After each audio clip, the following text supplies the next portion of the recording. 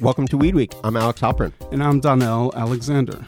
This is the Weed Week podcast. You can subscribe to our free newsletters, Weed Week California, and Weed Week Canada, all at weedweek.net. And you can find us on Twitter and Instagram at Weed Week News. Got any feedback? Write to us at hello@weedweek.net. Today we have an interview with Daniel Yarian, publisher of Pyramid Press, that's Pyramid Press, to talk about Jerry Kamstra's book from 1974, Weed, Adventures of a Dope Smuggler. So this was a big bestseller? It sold a lot of copies. This is actually the 5th edition that we have coming out here that we're going to be talking about today. It's well known. Are you familiar with Jerry at all? Not too much. Well, he's a writer and a photographer, but mostly he was a dope dealer, and he was in North Beach. We'll let Daniel tell you more about it, but I was thinking about him because, I have my travails with the big shots in cannabis around here these days, and reading his book, I couldn't take issue with some of his stuff because he's a real adventurer. He has this knack that only you could have done years and years ago of analyzing culture that he probably has no business analyzing. But he's kind of accurate, so you want to give him props for that. But I think he's a storyteller in the purest sense.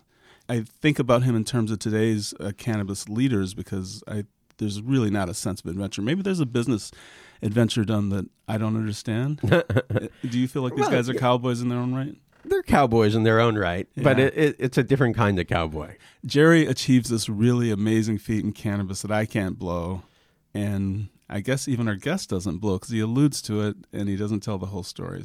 That's a publisher for you. Yeah. But first we're going to talk a little bit about farming.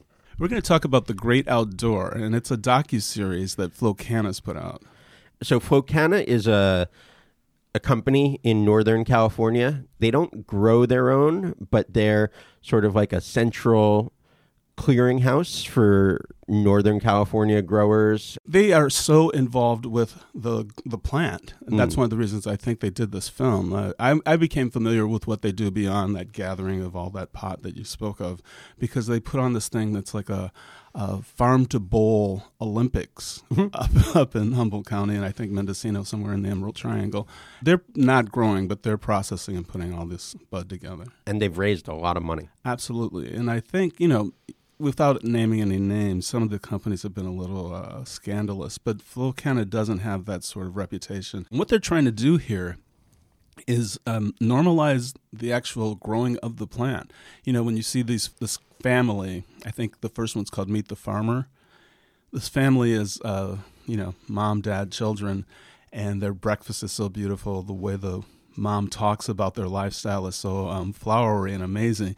I'm sure they're like the optimal compliant family, but that's the thing. You're seeing what a compliant family in cannabis looks like, and they don't look like anybody from, say, Jerry Kamstra's book.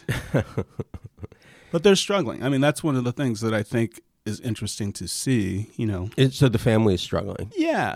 I mean, it's funny because the tone is very hopeful and upbeat, but the content is about a family that's going through a dark harvest. Aren't they saying that this year's harvest is better? Yeah, it's supposed to be amazing. I mean, I've heard people speak thrillingly. I'm sure there's a lot of action up north that I don't know about. Sometimes they say, with wine, it's like there are good vintages and bad vintages, and so is this going to be a good vintage? Yeah, I don't know. I don't know if that's how cannabis is going to be classified. Right. But the fact is, it's not all like a Flo Canna world, and there are these gangsters up in the San Bernardino Mountains who are having a fabulous harvest too, and they're feeding way more bulls and such. All right. Well, here is Daniel Yarian in our interview about Jerry Kamstra, author and dope smuggler.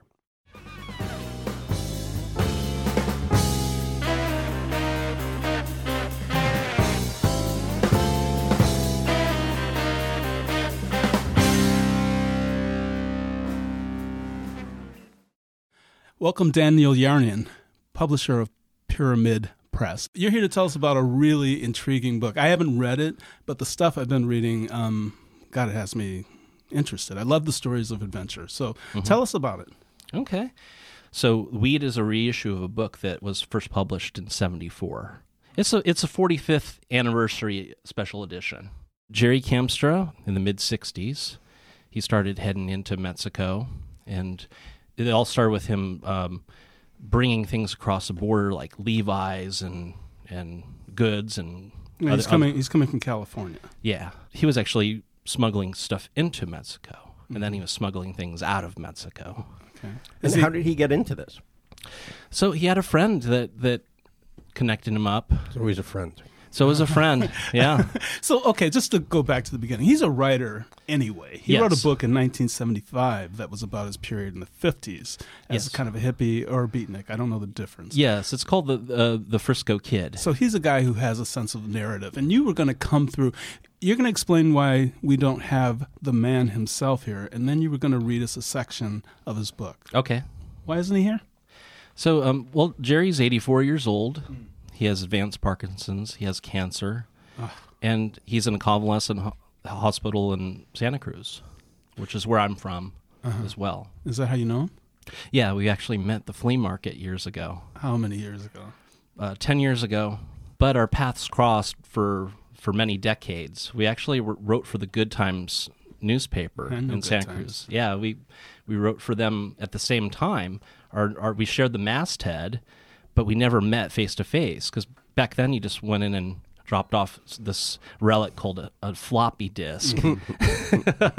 But yeah, he wrote. I would consider him like the bohemian or beatnik Mark Twain. Yeah. Okay, that's a pretty big claim. I think this is a good part for you to read that section of Okay. his book, because All right. I want to hear the Okay. Mark Twain of that sort. Okay. This is from the preface to Weed Adventures of a Dope Smuggler, and he wrote this preface in 1972. It is difficult to be objective when writing about Mexico.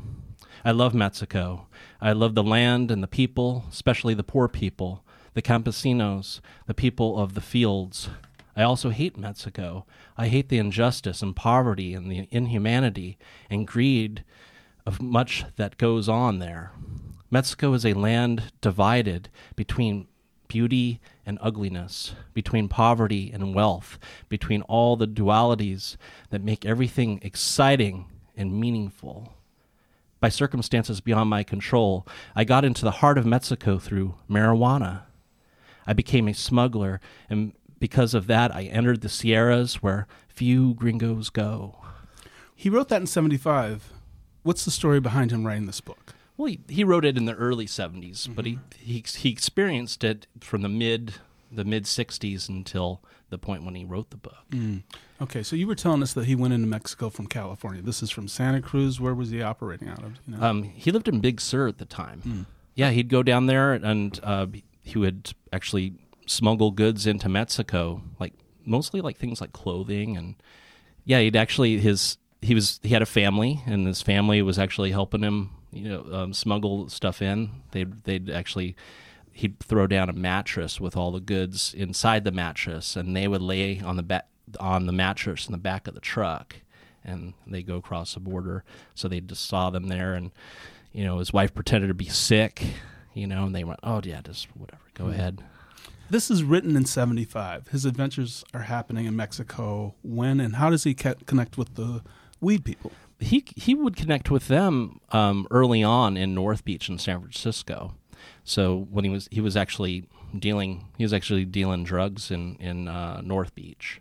Broadway in Columbus, that's the epicenter of North Beach, where City Lights Books is, Ferlinghetti City where it Lights all Books. happened. That's where it all went down. And Jerry is an early beatnik and proto hippie. The cutoff is pretty much those that were there before 1960 were beatniks. The ones that showed up after 1960 were hippies. So is the distinction between a hippie and a beatnik just that year? Is there like a qualitative difference between the two? Yeah, it's- aesthetic, Yeah, moral. It's just a little bit different. The hippies would kind of check out more, whereas You could be a beatnik and work at an ad agency. you can, yeah. It was like the residue of the 50s. So mid 50s, people are starting to shake off the Eisenhower stuff and get less square. And you had Lenny Bruce coming onto the scene in the late 50s. being a proponent for free speech. So it was a major time of change. It was a time of change before what most people consider Summer of Love, which came a decade later. Right. I know a lot of adventures start in San Francisco in the 60s, and this is one. Yeah. Right? How does North Beach connect with what goes on in Mexico?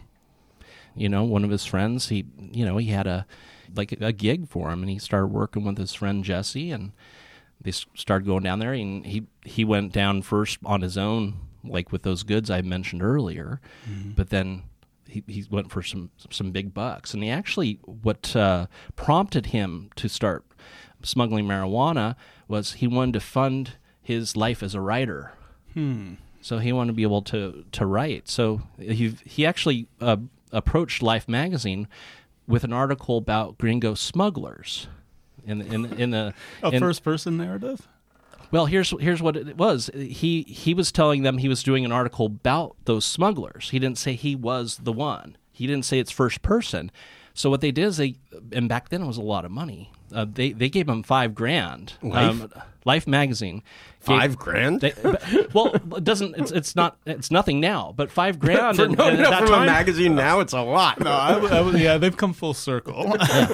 You had to be James Baldwin to get $5,000 or a smuggler. So anyway, it was to finance a photo expedition down there and to take photographs of the fields and the people and the process of it. And of course, because he was the gringo smuggler, unbeknownst to them, he really had an inside track, but they discovered that he was in fact the one, and they pulled the plug on the article. So he actually went and sold it to, and their $5,000 financed him buying a marijuana field to cultivate. Oh, that's great. In the Guerrero Mountains, yeah. He is the pioneer of marijuana. Wait. What do you mean by that? What I mean by that is the amount that he brought in, he really brought it. He brought a ton of weed, literally. A literal ton of weed. Literally a ton of weed into the United States. Yeah. At a time? Or total? All at once. Yeah. How did he bring a ton of weed in at in once? a mattress? Yeah, this isn't like Midnight can't do Express that, with like a belt of drugs or hashish or whatever. This is like A ton. a literal ton. How did he do it? Plane to How'd he do do that, right? Well, you got to read the book. You gotta read the that's a book. good point. That's a good point. No, I'm so curious because here's my deal, Alex. I don't know if I've said this to you. I talk to so many people in cannabis. These. Kind of big shots in cannabis, and they act like they're fucking rock stars. And sometimes I hold back. I don't always hold back. What have you done? I always say. And so I love these stories where people were risking it, doing crazy things, and you're not going to tell us how he did it. Well, I'm kind of on the fence whether I should or not. Oh, you can tease it. I agree with Donnie, not that you have to tell us. And, I'm all for people buying the book, and I love these stories about how smugglers did their thing. But yeah, I respect Wild. I was thinking that the other day when watching the Motley Crue biopic. I was like, these guys I respect these guys. Well, we have to discuss that. That's another podcast. Yeah. I read Nikki Sixx's book, and I'm intrigued. But go on. Yeah, so he survived the danger, and he evaded the law. No. At a time before there were big operations and cartels and what have you that were bringing drugs into the United States from Mexico. Yeah. In that way, he really is a pioneer. There wasn't like a competitive thing going on. But there also weren't records. Someone might have done it and not written a book about it. There's that. It wasn't just a 1 point process. There were many steps, many phases involved. It was a full on operation that had many people involved, and just passing the baton to make this happen. Was this a one-shot job, or was it a continuing operation? The central operation that's in this story, that's the big one. The 1 ton of marijuana being moved across the border and how they did it. But interestingly, there were many operations before this, and he was actually busted at the border, and he was on probation. He was arrested. The book starts with him getting busted on one of his runs over the border and getting shot at. You said something that I have to put to both of you, because I know you know a lot, Alex. Do you think people were able to have these adventures in the 60s and 70s because it was pre-cartel, because, it was still a little bit of a wide open country in terms of drug sales? Yes, and he actually goes into that in the book in terms of seeing. He sees the mounting tensions that led to, organized crime and all the gangsters. This was like pre-gangster. It was a time when you could be an outlaw without being a gangster. So I would consider him an outlaw. It seems like, back then, just like there wasn't McDonald's, there were hamburger stands, and then the cartels, essentially invented a form of mass production, which involved also sort of escalating violent crime. But in a lot of ways, probably, we always say the world was a simpler place back then, and that applied to any number of things, but perhaps also to the drug world. It was just a lot more casual, a lot less eyes on you, a lot less attention being paid. Well, the fascinating thing with his story is his observations where that starts to diminish, where the more people are coming down there and trying to do what he's doing, the more they're like tightening the reins on I bet, yeah. everybody and shutting people down that are like, that were involved with it. They really crack down, and it actually goes into the early embers of the drug war. That's what's amazing about that. That's why this has been optioned for a film 5 times. It's a fascinating story. There's 5 screenplays on this already. Really? I love that. Yeah. Why do you think it hasn't been made? I'm not sure. I think the last time where it was on a standstill is because there was another literary classic film by the producer who was going to produce this that didn't do well. So it's a finicky business. Totally arbitrary. It could be a number of things, or it could be nothing. Stuff sits around for a long time. Mm-hmm. Weed's pretty hot right now. But this is a hot topic. I have people that are trying to do an option with me. Mm-hmm. Yeah. So what's he like? I know you've got this legendary person who's in the book, but you used to hang out with him in Santa Cruz. What's Jerry Kamstra like? I would consider him my father figure. He really is. My parents have long father and son bud smoking is. How is he like a father figure to you? It's like a kindred spirit. It's like I'm learning from him about. It's like the creative lineage. So it's less about like, we just smoke out together. There's more to it. You can smoke out with anybody, and it's like, that could be just more brotherly, sisterly, whatever. This is a deeper rooted relationship because I'm carrying on his legacy. It's become that. It started out with me meeting him at the flea market. He was selling artwork out of the back of his VW van. But now when I look back at my history in Santa Cruz, and my memories of Santa Cruz and where I was at different places have since are no longer there. I think of Jerry like driving through there with his VW van and what he was doing. At the time when he published Weed, in 1974, he hosted the Santa Cruz Poetry Festival, which was the largest in the world at the time. There were 5 of them. He was involved with all 5 and director of 2 of them. So in 74, he actually had a benefit for Americans in Mexican jails to send money to people like him that were busted, and they're sitting there. It was called AIM-J, so it's AIM-J, so it was AIM-J, and that was the name of his organization he started to do this, to make sure that these families and they don't rot away in these cells like he had the risk of doing.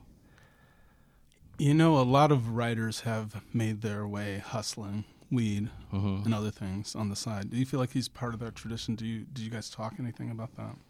Well, that's an affinity he has with the beats. I mean, he's part of he's like one of the last bohemian wizards around. He's like the wise sage I go to. Wizard? Yeah, just like his prose, his artistry. And the way he influences me, and he influences other people, not just people in the cannabis community, but just creative people in general. What are his thoughts on legalization? He thinks it's great. Yeah, like Of course. But is he aware of the system? Does he have any observations or complaints about it? I mean, a lot of people, even when you go to like places like Santa Cruz, you have people who are critical of how it's coming into existence, legalization. I would consider him a transcendentalist. So any type of rules that keep people from doing things like going, like swimming naked in the ocean in Santa Cruz in the middle of the day, or smoke a big fat joint, like walking down the sidewalk. Like, he doesn't like rules. He's a laid back guy. He doesn't complain a lot about anything. He doesn't have a mean word to say about anybody. Is there a distinction between Weed and The Frisco Kid? Stylistically, they're very different books. I know one is a fictionalized memoir, and this is a straight-ahead memoir. This one's a road journal. Weed is a road journal, whereas The Frisco Kid is the most in-depth account of North Beach, late 50s, early 60s, during the San Francisco Renaissance / beat era. It was a hard time. It wasn't a glorious thing like it was portrayed in movies. It wasn't Dobie Gillis. What do you guys mean? Why was it hard? It was hard because the police used to beat the crap out of them. There are 4 major newspapers that have a front page photo. I would say it's about one of those big like assassination size photos of Jerry with his head squished on the steps of City Hall with a bunch of cops like beating him up when he was there protesting the House Un-American Activities Committee in 1960. And the cops used to go and do impromptu raids in the cafes and parties and just clobber everybody, just like they'd go into clubs and bust Lenny Bruce for obscenity. So it was really a war of wills between free expression to its furthest extent and the era that they rolled out of. It was very repressive. Yeah. Repressive, yeah. So you had these oppressors that used to go and beat them up. And one of my favorite poets, and he was a friend of Jerry Campster, was Bob Kaufman. They used to beat the hell out of him. He has some of the most beautiful poetry that's ever been created. Yeah, he does. You have something of a museum, right? Regarding Jerry's stuff. Yes, it's called the Campstra Sparring Archive. And we call it the Sparchive. The sparring comes from sparring with Beatnik Ghost, which is the poetry multimedia show that I've put together that's been going for 10 years, and it's actually how Jerry and I connected up is through that. And so, what do you have of his? So, as opposed to putting his materials into special collections at different places, I've created the archive for him with materials he's given me, like illustrations by Charles Bukowski and notes to Shig, the bookstore manager who was arrested for selling Howl. I have these rare artifacts. I'm having these sparring artist salons at the Sparchive where people come and they do everything from read poems, play music, do a portion of their play, show off their artwork, and go round robin in a circle. And it's getting back to people sharing things by the campfire. Is there anything else we need to know about, like, for example, where we can get Weed? The book. I know where we can get Weed. Yeah. Where can we get the book? And the And Frisco some Kid. of your other books, yeah. Yeah, so I really want to push for people to go on to lulu.com to access Weed. Just go in there, type in Weed, Campstra, Kamstra. Why Lulu? Because that's my starting point. I just feel like But it's on Amazon. it is on. Yeah. It's that place. Yes, it is there. But Lulu's your starting point because I want to support the underdog. How much does one place have to have? That's the eternal question. All right, well, Daniel, thanks for coming through, man, and educating us. Yeah, thank you so much for having me on your show. Oh, thank you. And that's our show for today. As always, you can find us on Twitter and Instagram at Weedweek News, or email us at hello@weedweek.net. If you want to throw us a little money and get some cool swag, you can sign up for our Patreon at patreon.com/Weedweek. Speaking of Patreon, I got a note from consistent listener Tom Moreno, a.k.a. Tom Moreno 32. He sent something on Instagram. Nice bonus episode.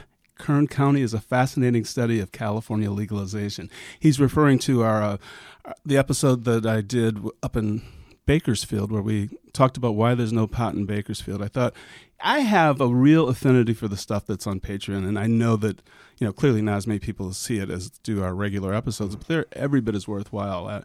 The other part of Tom's comment was these monthly Patreon episodes are icing on the cake, but seriously, between this one and the one with Chip Moore from Oakland are some of the most interesting work you've done for Weed Week. The Chip Moore episode from 4 and 20 Blackbirds, very good. You should give it a shout. Are we making that one free? Yeah, I think we'll make that one. Yeah, you should check in because some of the episodes have become available without your participation. But when you participate, that's a good thing too. Yeah. Thanks so much. Thanks so much, Tom. For more weed news, you can sign up for the Weed Week newsletters, Weed Week Canada, and Weed Week California, all at weedweek.net. I'm Alex Halpern. And I'm Donnell Alexander. Our producers, Hannah Smith and Alicia Beyer, wrote our theme music. Additional music is from the late, great Andre Bush. We'll talk to you next week. Bye.